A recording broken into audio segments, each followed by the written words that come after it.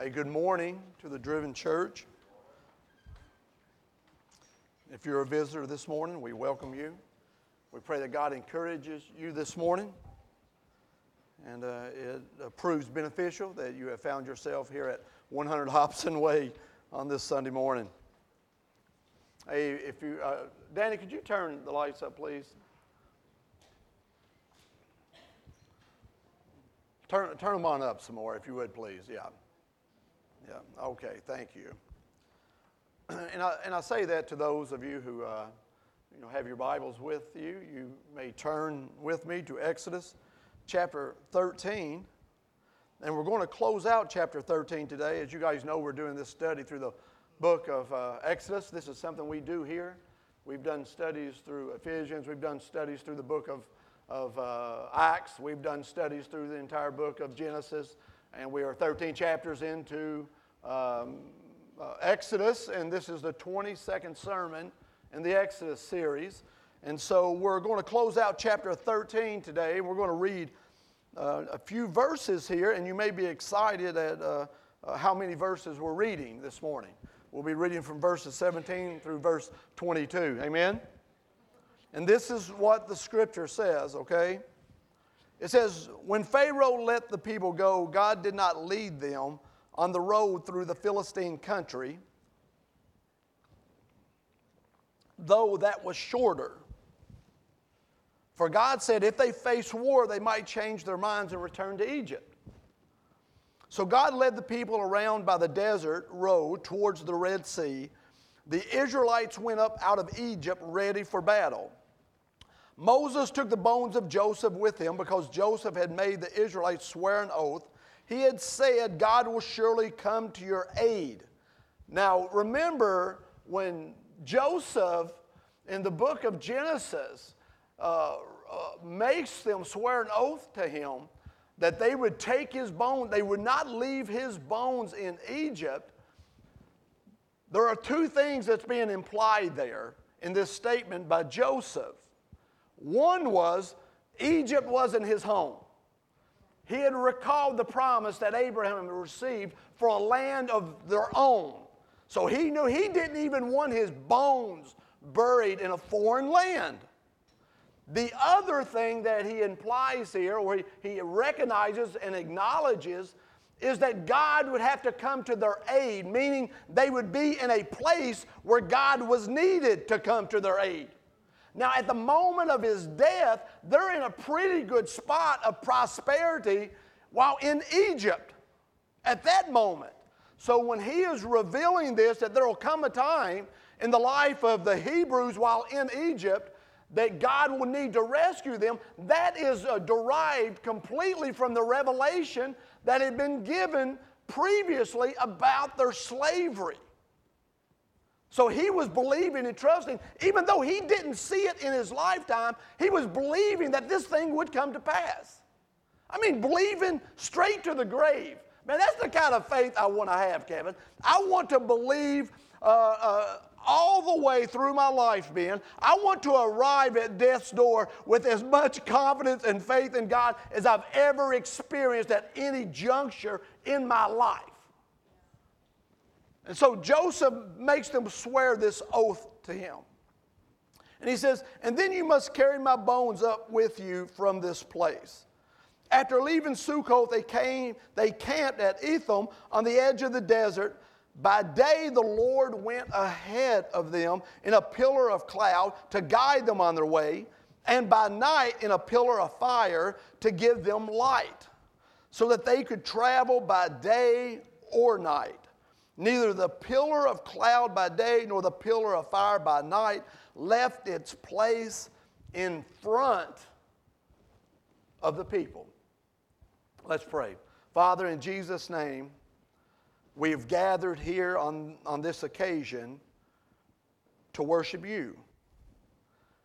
We've gathered here to hear your word. We've gathered here for instructions and directions. We have gathered here to be led by your Spirit and your truth, which is revealed in the written word.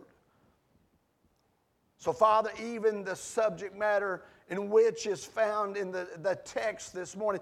As we share that, as we expound on that this morning, I pray, God, that it would set in the hearts of every person here. Each person is in a different place at this very moment, and yet you can speak to each of them uniquely out of the same word regarding the place they find themselves at in their life today.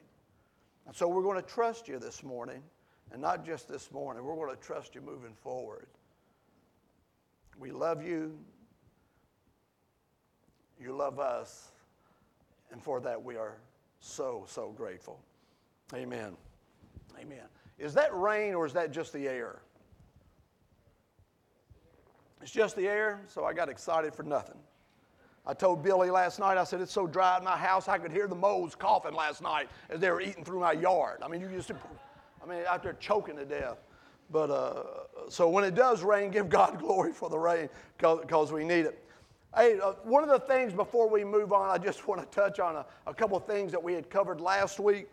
You know, we had touched on the directions given by God regarding the Feast of the Unleavened Bread, and we had emphasized the importance on remembering, right? We had talked about that. And we had talked about, because God said when you come into the land of the Canaanites, Hittites, and all the other Zites, when you come into that land, remember, and in that land where milk and honey flow, remember, because we had touched on the reality that sometimes conflict has a way of disconnecting us from the thing that God has done and kind of disorienting us. And then there's times when blessings can become a disorienting factor in our lives, right?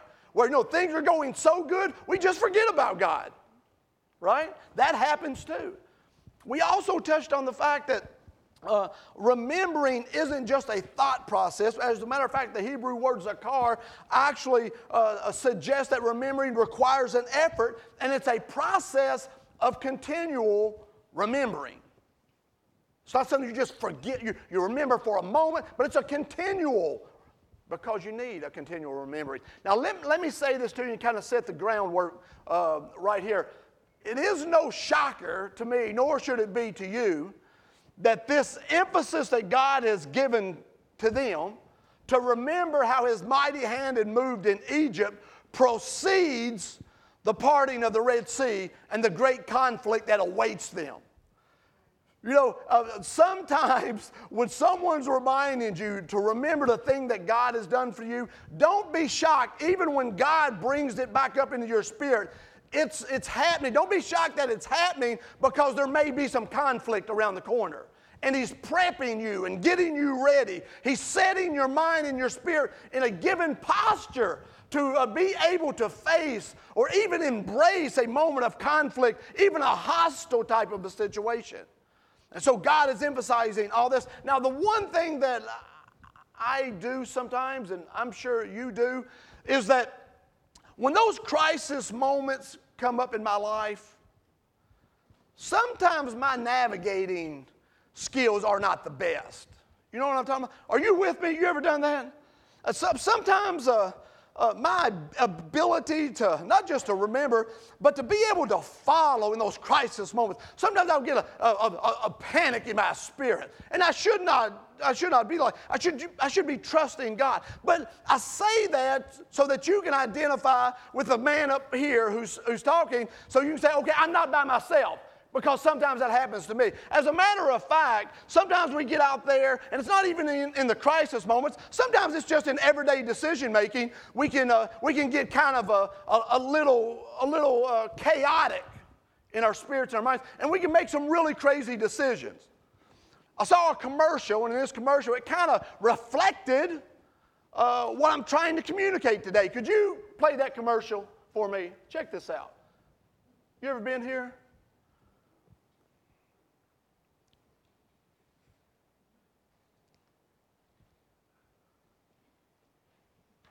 The individual that's back there controlling that right now, he's in a panic mode. Turn it up. Turn it up, up.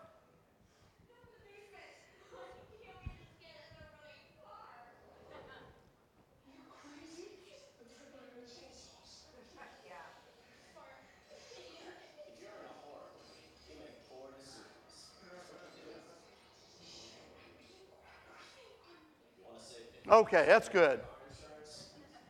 That's good. You understand what I'm talking about? There are moments in our lives when certain things are happening, and it doesn't necessarily have to be great things, but we just kind of go into full-blown panic mode, and we can make some pretty foolish decisions when we should be following God. So what we're going to do is we're going to look at this scripture. We're going to really concentrate on verses 17 and 18, but we're going to find ourselves closing out. We're going to get to the end of this chapter. And there's a few things that I think is going to be beneficial to you. I know they're beneficial to me as a reminder about some principles when it comes to following God. Amen?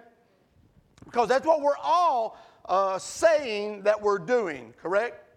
Okay, let's look at this. Let's look at this. Exodus chapter 13, verse 17. And this is how it starts out. It said, when Pharaoh let the people go, God did not lead them on the road through the Philistine country, though that was shorter.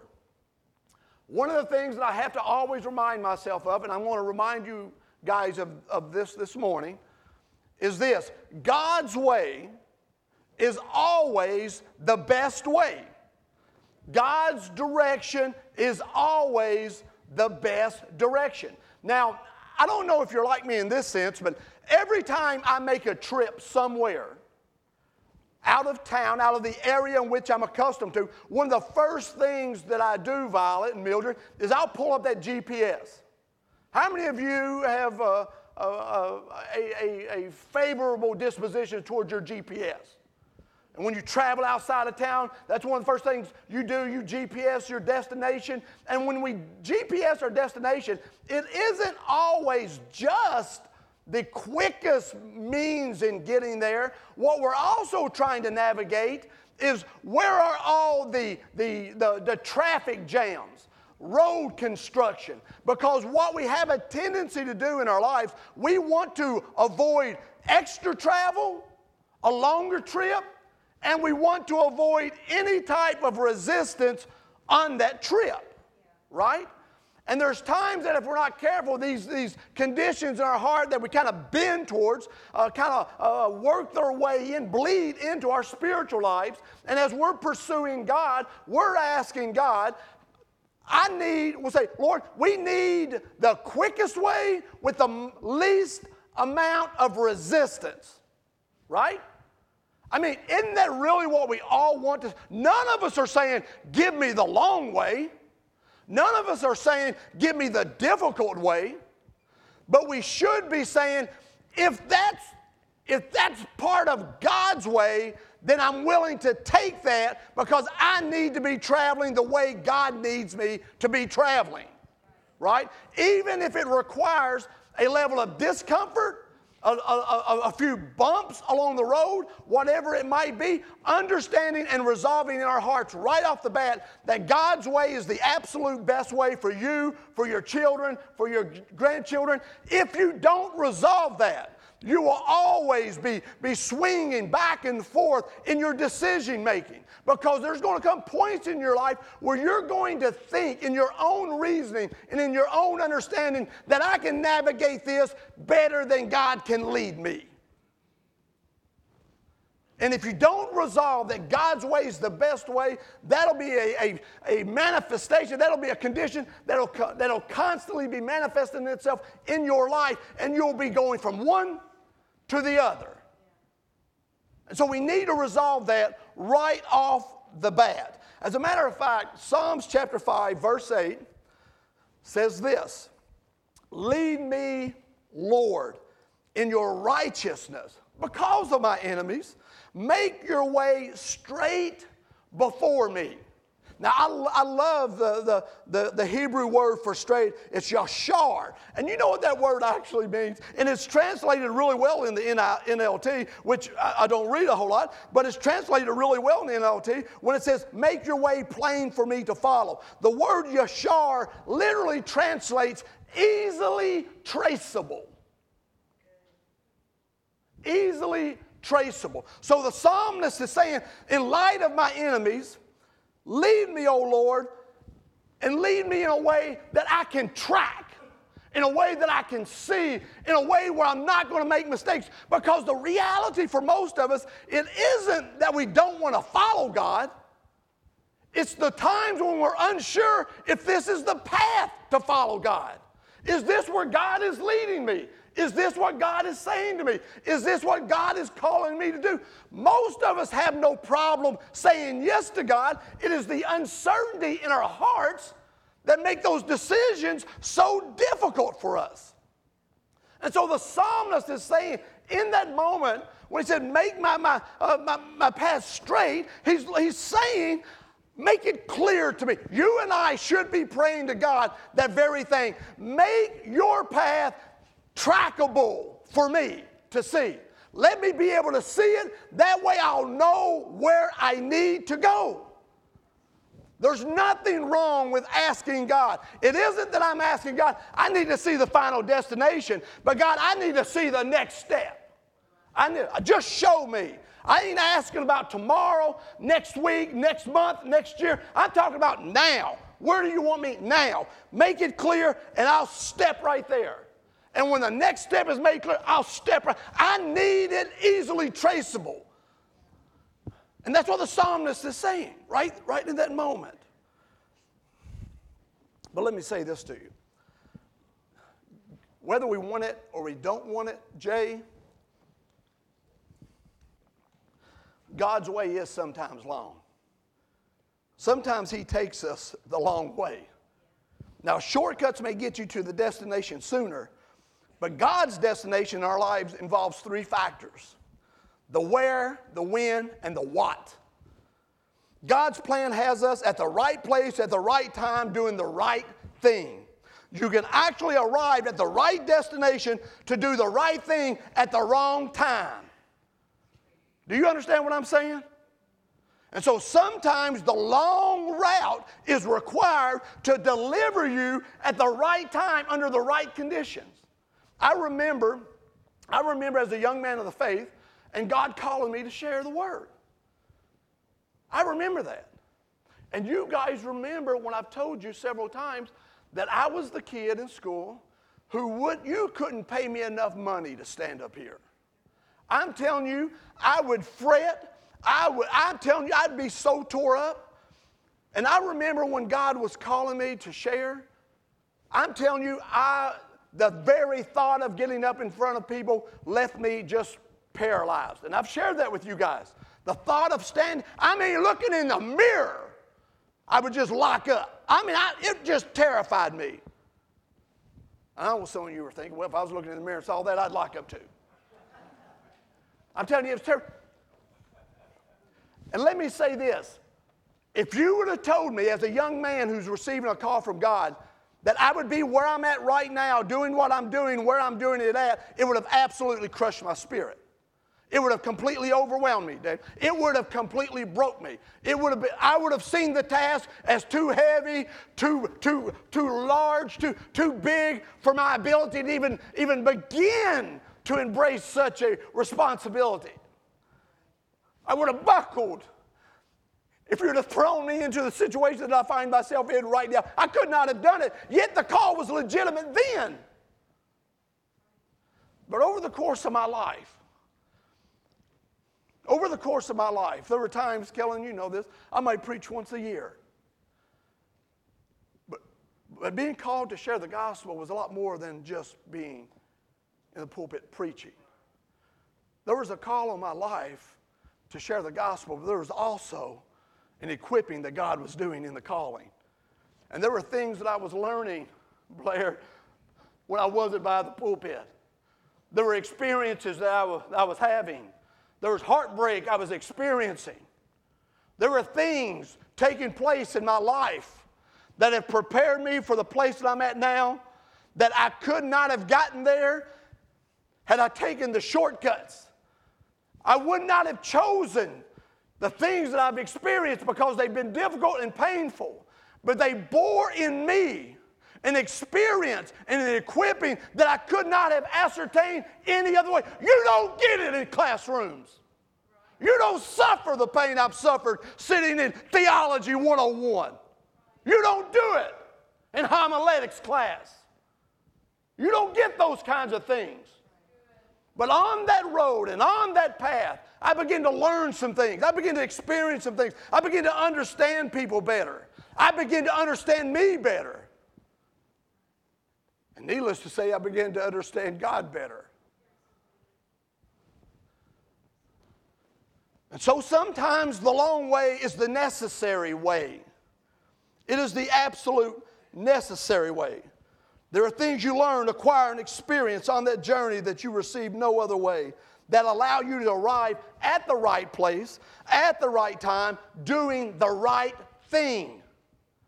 I told you guys this. I remember the first sermon I preached up here at Buffalo Church of Nazarene. I remember I was so jacked up and confused. I was sitting back there. You know, we had the whole choir thing. You know, some of you guys come out of a church, you know, you got the 3 or 4 pews behind you, and you got a couple little benches. Well, I'm up there with the pastor. And everybody knew the kid from the housing project was going to be preaching that night. So there's a couple, 2 or 3. I think Summersville Nazarene Church, and a couple of them canceled their services and came up there. That terrified me. They said, oh, yeah, this other church is joining you tonight.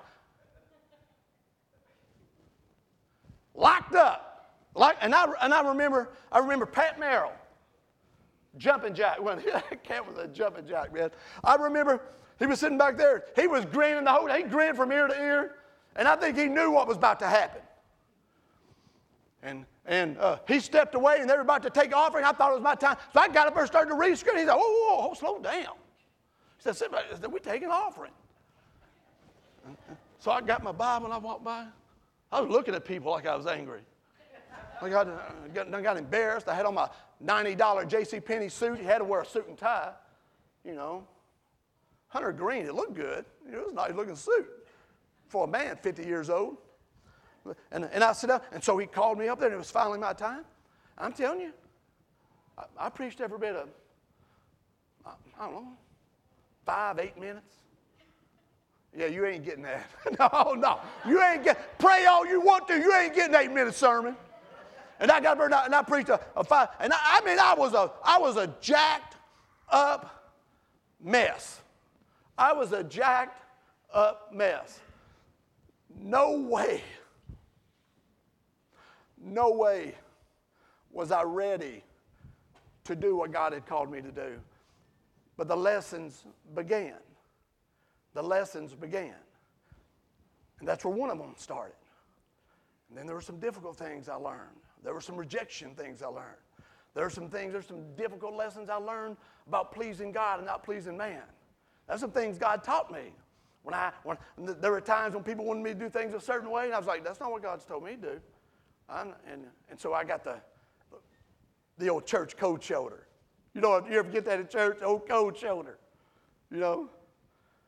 And I had to learn, and God taught me through that. He said, Trent, you going to please them, or you going to please me? That was a lesson I learned. Got me to the place where I'm at now, and I'm still carrying that in my mind and in my spirit. Trent, are you going to be a God pleaser or man pleaser? That's something I didn't have at the beginning that I have now. There's a lot of things I ascertained. So I say to you, the long road is necessary, not just for me, but it might be necessary for you too.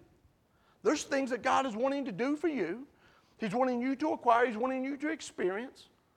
So when you get to that right place or places, right, at the right time or times, you'll be equipped to be doing the right thing or right things. Don't curse the long road. You might be on the long road right now. Don't curse it. Start gleaning. Reach out there, man. You know what I'm talking about, Kevin? What is it? If I'm on the long road, man, let me at least glean. Let me learn. Let me grasp. Let me connect to these things. Let me not waste the long road. Then the scripture says this. It says, let me just say this to you. So you'll understand there's biblical context for this notion of calling and then arriving and the fact that they don't necessarily happen at the same moment. You go into 1 Samuel. You remember in 1 Samuel chapter 16, verse 12? You go around in that moment. Samuel had gone out to Jesse. Remember Jesse?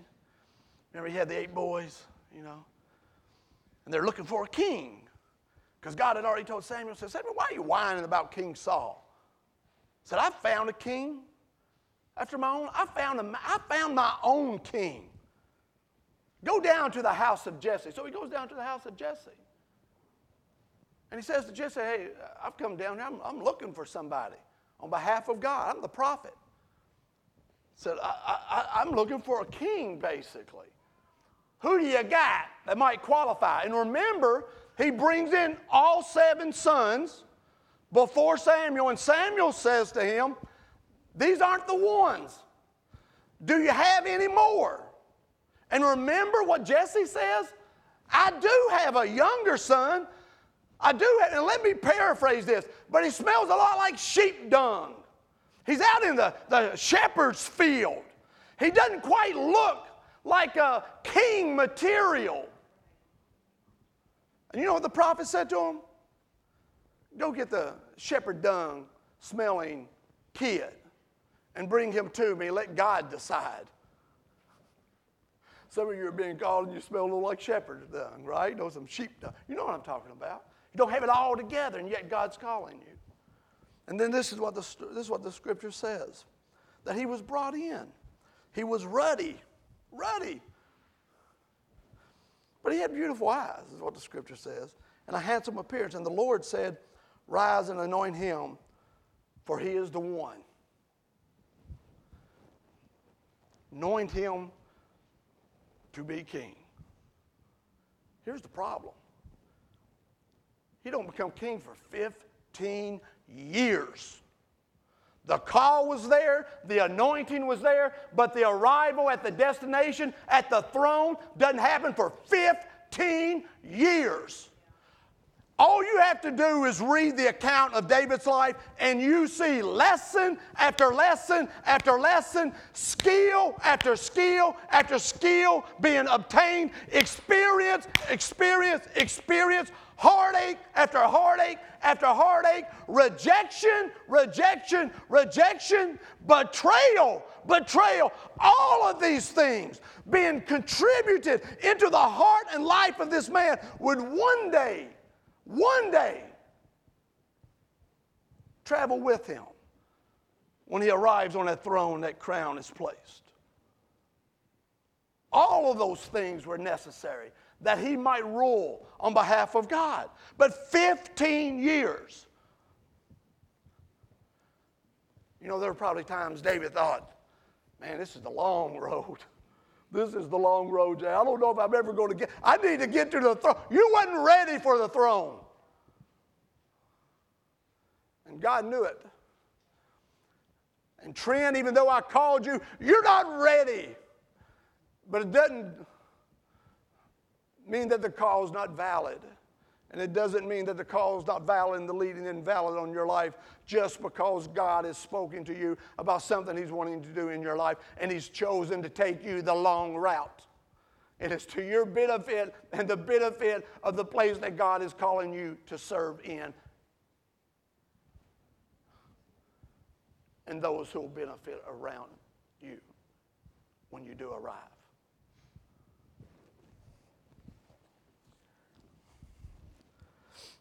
And then the scripture says this. For God said, if they face war, they might change their minds and return to Egypt. Another thing you got to resolve, okay? God knows you better than you know you. God knows you better than you know you. He knows Trent better than Trent knows Trent. And here's something else you've got to understand. God isn't leading us into a place that is taking us back into the bondage He just delivered us from. God didn't deliver them to put them in a place that would compromise their standing with Him and lead them straight back into a place of bondage and slavery. And so this is the thing that I will place at your feet today. When God is leading you out and changing your life and calling you forth, you can't continue to operate in the same manner that you operated in prior to the calling. Because the things that you were operating in that left you in bondage prior to the calling, if you continue to operate in those things, they will lead you back into that. And God's not about that. Sometimes we're called out and we maintain the same relationship patterns and habits. And then all of a sudden, we're right back into those bondage of relationships that are negative and detrimental to us. And then our spending patterns and habits. God delivers us from financial catastrophes. And then before we know it, though He's delivered us, we go right back to the exact same things we were doing before. And then we wonder, how did I get back in bondage?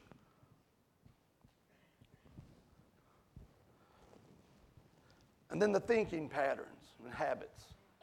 God's left us, God has brought us out.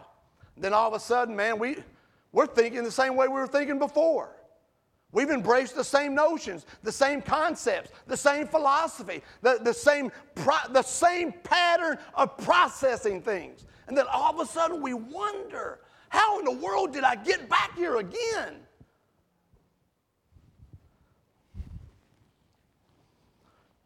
Psalms 25, verse 4 and 5 says this: show me your ways, Lord. Teach me your paths. Guide me in your truth and teach me. For you are God, my Savior, and my hope is in you all day long.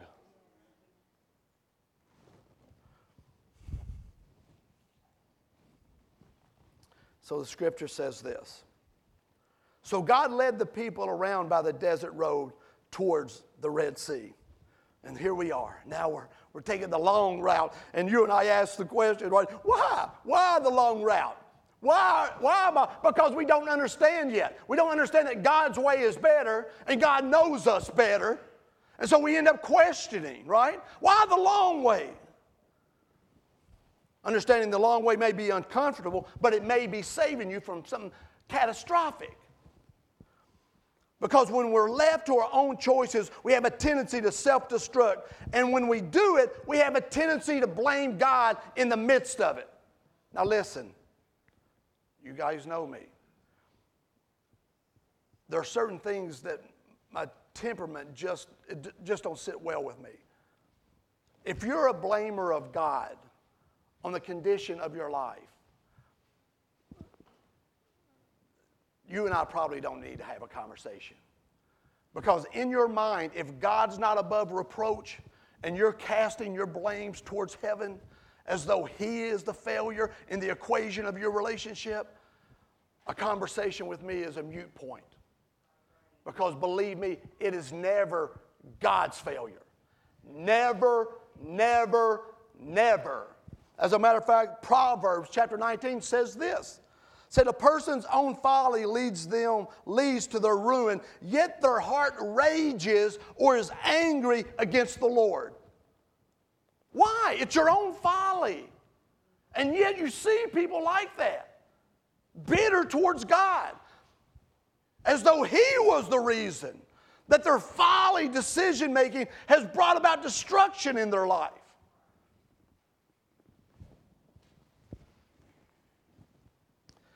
Not only that, God sees what we don't, right? God had already spoken, hadn't He? He said if they get up there and they see that there's the potential for war, man, they're liable to turn back. God sees this conflict. God sees these things. And sometimes we just have to trust. He knows better. He knows us better. And He sees what we don't see. Listen, you guys know I've had some really bad experiences in my swimming endeavors in my life, right? You guys know about his brother saving me from drowning just a couple of weeks ago. I had shared that. I've shared with you guys about the time that we had broken into the public swimming pool and I dove off of the lifeguard's platform and they had drained the pool. They drained the pool. Ricky was there. Ricky, you broke in with me. Ricky was guilty. That man's guilty. He was there for God. Ricky was there. And and listen, they had drained that pool. You know the story. They had drained the pool down a few feet, and I was up on that. But it was dark, and the moon was kind of glistening off the water. And I dove in, and by the time my hands reached the bottom of the pool, my face still hadn't reached the water. And I knew in a microsecond that I was in trouble. And all of a sudden, my face hits the bottom of that concrete. Explains a lot. I come up out there, face nearly shattered. Ricky don't remember this. Y'all know that story. I've had some bad experience, but one time, I had gone on a little picnic with a family in an old station wagon. And back in the day, it's just like you see the stuff. You see it on Facebook. We had 7, 8, 9 kids in that station wagon. 3 of them were in a seat, and everybody else was in the back. You just piled in. We had a few, packages of buns, some hamburgers, and whatnot. This family was as poor as we were. They were from the projects too, but they had a car, so I'm going with them. They may not even know when I was in the car. I don't know, but I'm going with them. We ended up going down the little, what they call it, a river down Hartstown. You know what I'm talking about, don't you? It's a creek, right? It's a creek. But they called, and we had gone down there, and we'd pull the car over there, and there was a little flat area, so they got stuff out, and they started cooking and grilling. And so we decided we're going to go swimming in the river/creek. And there was a down tree laying across the river. So a couple of the guys got out there, and they climbed up on that tree. It was just above the surface of the water, and they began to jump off, diving. And at this time, I had learned to swim. I was forced to by near-death drowning experience. And I decided I'm going to go out there on that tree too. And I went out there, and I was holding on that tree in that water. And I struggled, fought, clawed, scratched, and I got myself up on top of that log. And I was watching them dive in and whatnot, and there was 2 or 3 of them over there in that area. And I said, why don't we dive in on this side? Trees down, there's plenty of them. Trees that fell like this. You got both sides of the river. And I got up there, and I just dove off. I hit that water, and I folded in half. There was probably a branch 6 or 8 inches long underneath the surface, just under the surface. I don't know how long it was, but it was strong enough that it wasn't giving.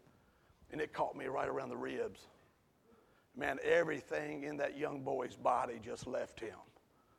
And I folded around that branch, cracked my ribs, bruised my ribs. I fought my way to the surface. I fought my way to the bank. And I slowly ate each of those hamburgers that day with small bites. Small. Now, I was eating broken ribs or not, but I had the contusion, the broken rib, crying while eating a hamburger, crying. All that was real. All that was real. You know what the problem was? I was so caught up in the experience that I became subject to things I could not see. And there's times when God just said, this is a long road for you, brother. And we're up there and we're like, no, God, I'm ready to go swimming. I'm ready to go into the deep end. And God's like, you don't see what's just under the surface. You don't see these things. You don't see what's going to damage you. It looks good. It looks inviting. But, man, there's trouble under the surface. And the whole time we're going the long way, we're looking back and we're fussing, complaining that my feet have blisters when your spiritual ribs could be broken. And God said, yeah, you may suffer a little discomfort, but what I'm trying to save you from is something catastrophic. And so we have to understand that. We have to understand. Sometimes it's just the long way for your own good. And then the scripture, let's look here.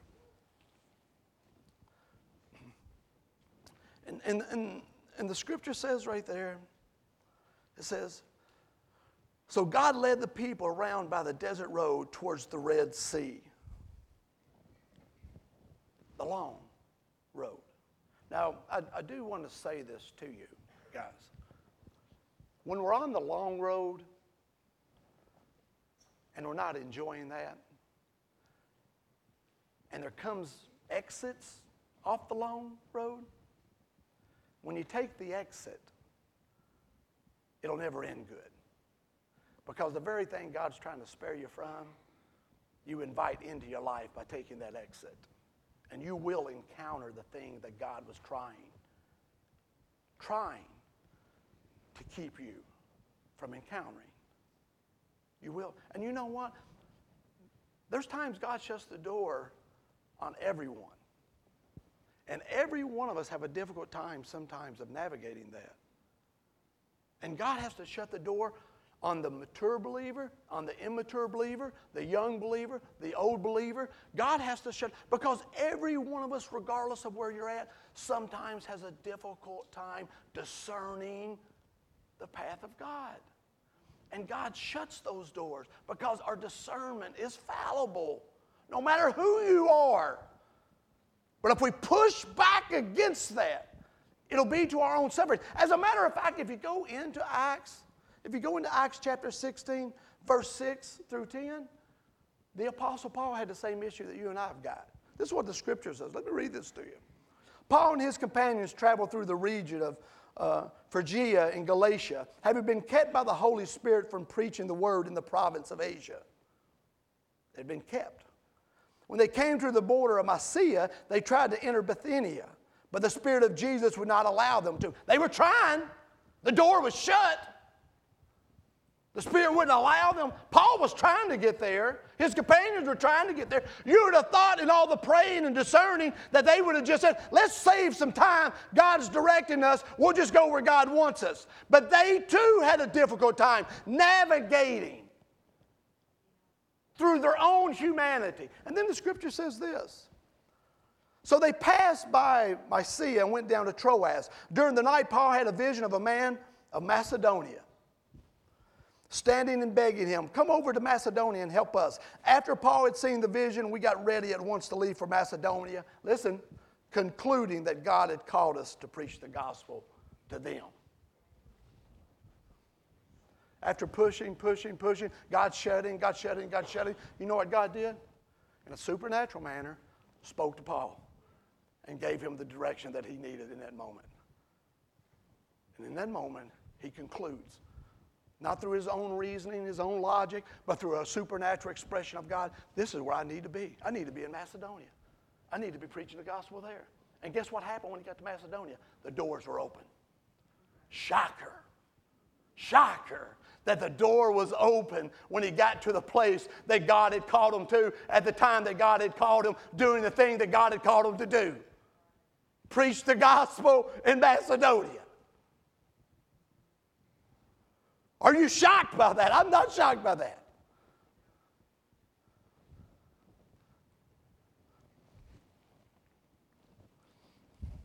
And then the Scripture says, the Israelites went up out of Egypt ready for battle. Now that's kind of confusing, isn't it? What does that mean, ready for battle? Didn't God just speak to the fact that they really wasn't ready for battle? Didn't he just say that? He said if they perceive war, if they face war, they'll break under the weight of that. And then the Scripture goes on to say they were ready for battle. And that seems like somewhat of a contradiction, right? Let me say this to you. When the Scripture says ready for battle, in Hebrew, it is called mush. And the definition is this: a battle array or military formation. It literally meant that they were in a organized traveling alignment that would be similar to that of a military group. Let me make this application to you. They looked like they were ready for battle, but they wasn't really ready for battle. They looked like they were in a military position, but they were by no means were they ready to engage in any type of conflict. God had already declared that, but they looked the part. And some of us, sometimes, when we look the part, we say to God, the long road isn't our road. I'm ready, look at me. You know what I'm talking about? There's some of us in here, we've been a Christian. We think, well, I've been a Christian for 30 years. I got 30 years experience, 40 years experience, 50 years. No, you don't. You can be a Christian for 30, 40, 50 years, and you don't have 30, 40, 50 years of Christian experience. You got 1 year of Christian experience 30, 40, or 50 times. You've never gone deeper. You've never gone beyond the first year experience. So all you've done is replicate the 1 year experience, the 1 year of learning, the 1 year of ascertaining, equipping, and knowledge. You've just done that 50 times. There's a huge difference in having 50 years of experience, real experience, and having 1 year's experience 50 times. You understand that? Boy, Trent's angry this morning. What's wrong with Trent? He didn't get enough sleep last night? I invited somebody to church. I told them they'd be encouraging. Trent up there yelling at people. Listen, I'm trying to be honest with you. I'm trying to be honest with you.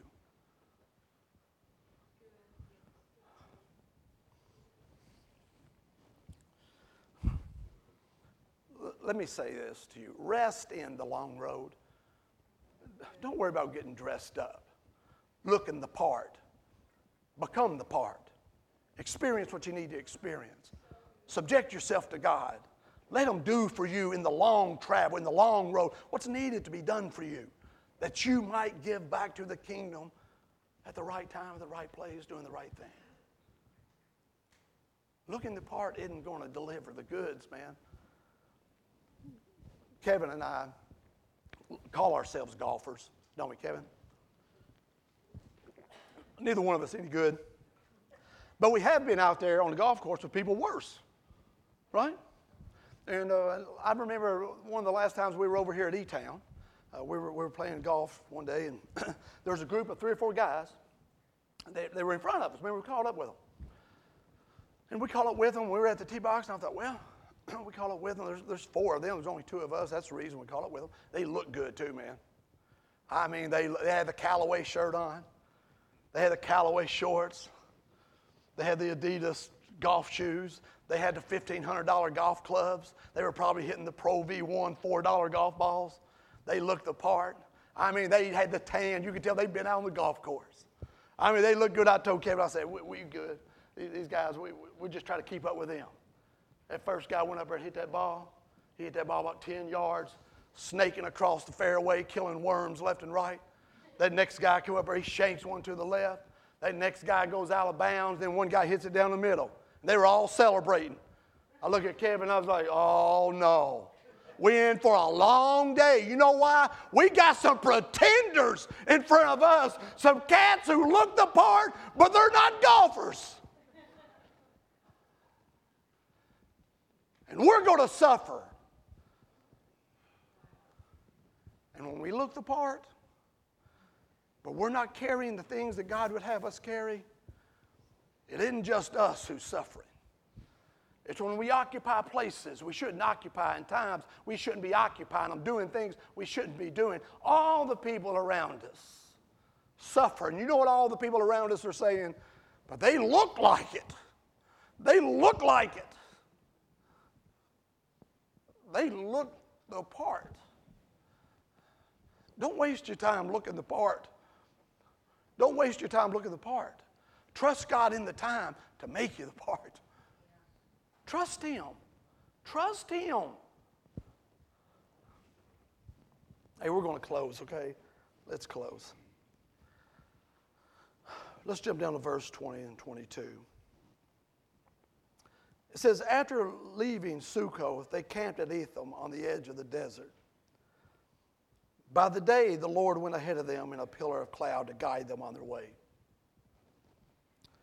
And by night, in a pillar of fire to give them light, so that they could travel by day or night. You know where the pillar of cloud and the pillar of fire wasn't? On the other paths where God wasn't leading. You know how you have God's provision, God's protection, God's presence, that's your kind of glory. You know where you have that? By following Him in the place that He's leading. If these Hebrew brothers and sisters said, no, this ain't the route, this ain't the path, I'm going another place. When you go the other place, remember, you're leaving the pillar of cloud and you're leaving the pillar of fire because that's where God's leading. And why would you and I ever look at any journey in our life and say, because I'm so wise and I'm so sharp and I'm so discerning, I'm going to take the chance of traveling my way, even if it compromises having the presence and protection of God in my life. Why would we do that? And then suffer under the weight of that.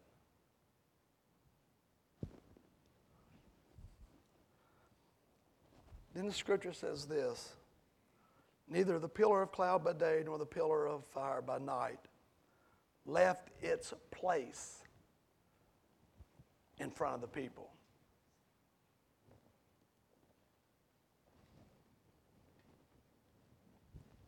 Left its place.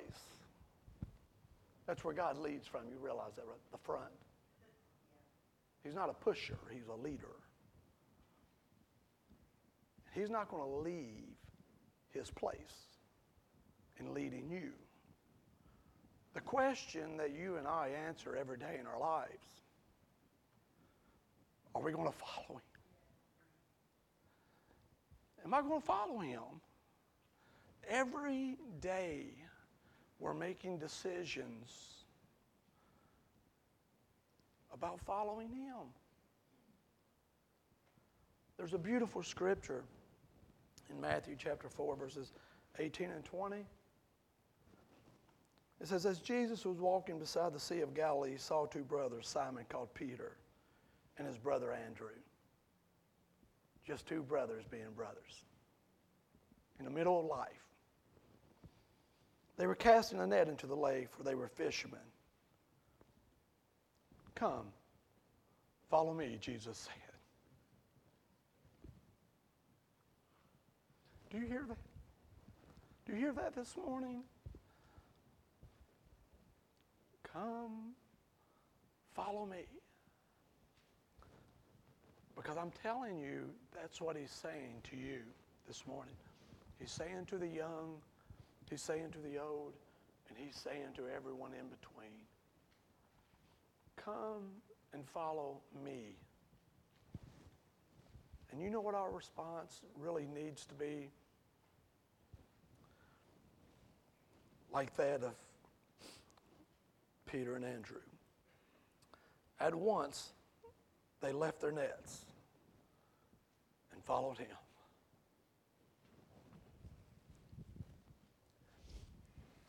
They had no idea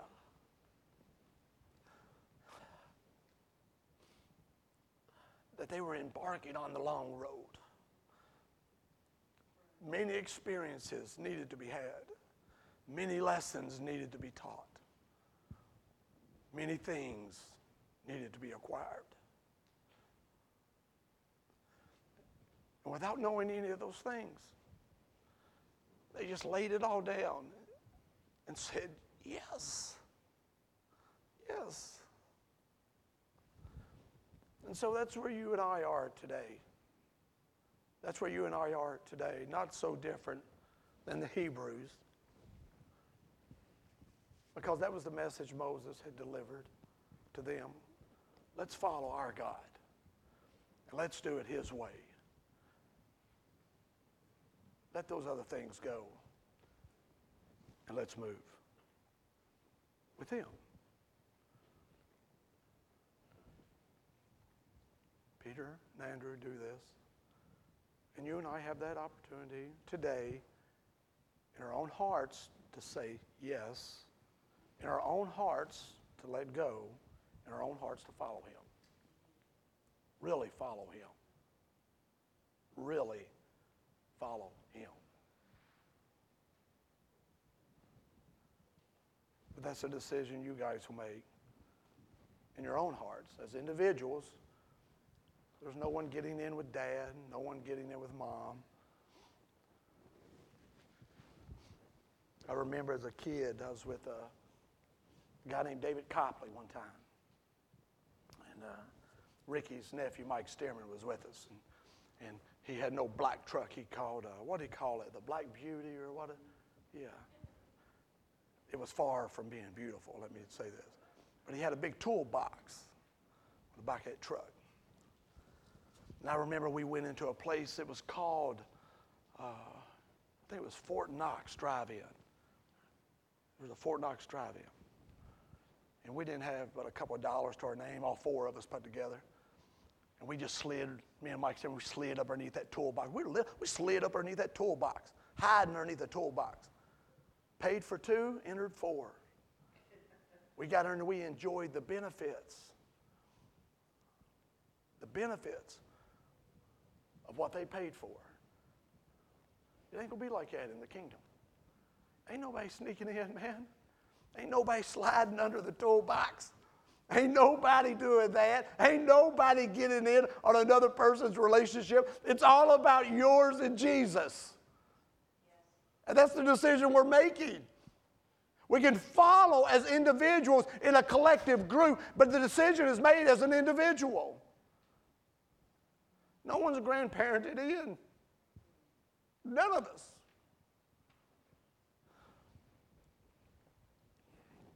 Stand with me this morning. With your heads bowed and your eyes closed just for a minute.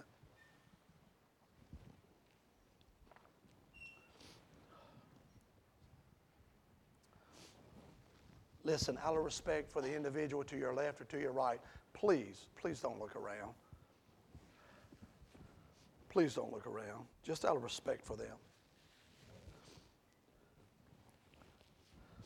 If you're in that place this morning and you're wrestling with the idea of following Jesus, but you've said this morning, and listen, I'm not going to call you out. I'm not going to make you come up here. God can hear you just as well from back there as he can from up here. I'm not going to do that to you. I promise you that. But if you're in that place this morning, and man, you've been in church all your life, man. You've been around church all your life. You've been in and out church all your life. But God has spoken to you this morning about really following him, about really trusting him. If that's you this morning, and you're saying in your heart, I decide this morning, I'm following Jesus. And I'm laying my nets down. And whatever else is in my hands to follow him. Would you just raise your hand? No one's looking around. Just raise your hand because I want to pray for you. I want to pray for you after I leave. I want to be praying for you this week. I see you. I see you. Okay, thank you. Thank you.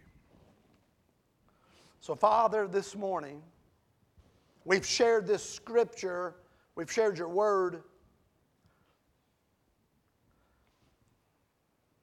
And you have spoken to people, and people are wrestling with some issues, some fear issues, some barrier issues, some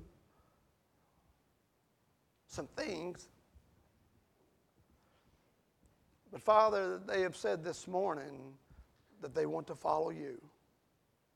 And so, Father, whatever it is, I pray this morning in the name of Jesus that they would hear you so beautifully say to them, come follow me. And in their hearts and in their minds, all of that stuff that they've carried, all of that guilt, all of that shame, all the sin, all the things unrepented for, all the things that's come between you and them, all those things I pray this morning, that in the seat of their heart and spirit, they would confess with their mouth, believe in their heart that you raised Christ from the dead. And because they're willing to trust that truth, Lord, you have said this morning that you'll save them too, that you'll rescue them too, that you'll deliver them too. And it isn't just the following at this moment, but Lord, in the following to come. Oh God, may they trust you, even if they find themselves on the long road. May they trust you. And God, I pray as they're on that long road, would you minister to their hearts? Would you show them? Would you open their eyes to the things that they're garnering and benefiting from on the long road? That it's not a waste of time. Would you open the veil and let them see, oh God, that you have their best interest in the seat of your heart, and that you're protecting them. You're guiding them because you want them to experience arriving at that place, at that time, to do that thing in the power of your Spirit. And so, Father, I bless my brothers and sisters. I bless everyone that's come this morning. I pray, Lord, that you would encourage them. I pray the truth of the Scripture would sit so deep in them that they'd have a hunger for your word and for your presence. It would move them to desire more and more and more of you. I thank you, Father, that you've allowed us to gather in your name, to open your word and to share it. And I thank you for the hearts that have responded this morning. I ask that you'd bless them. We ask that in the name of Jesus. And the sons and daughters of God said amen. Amen. God bless you.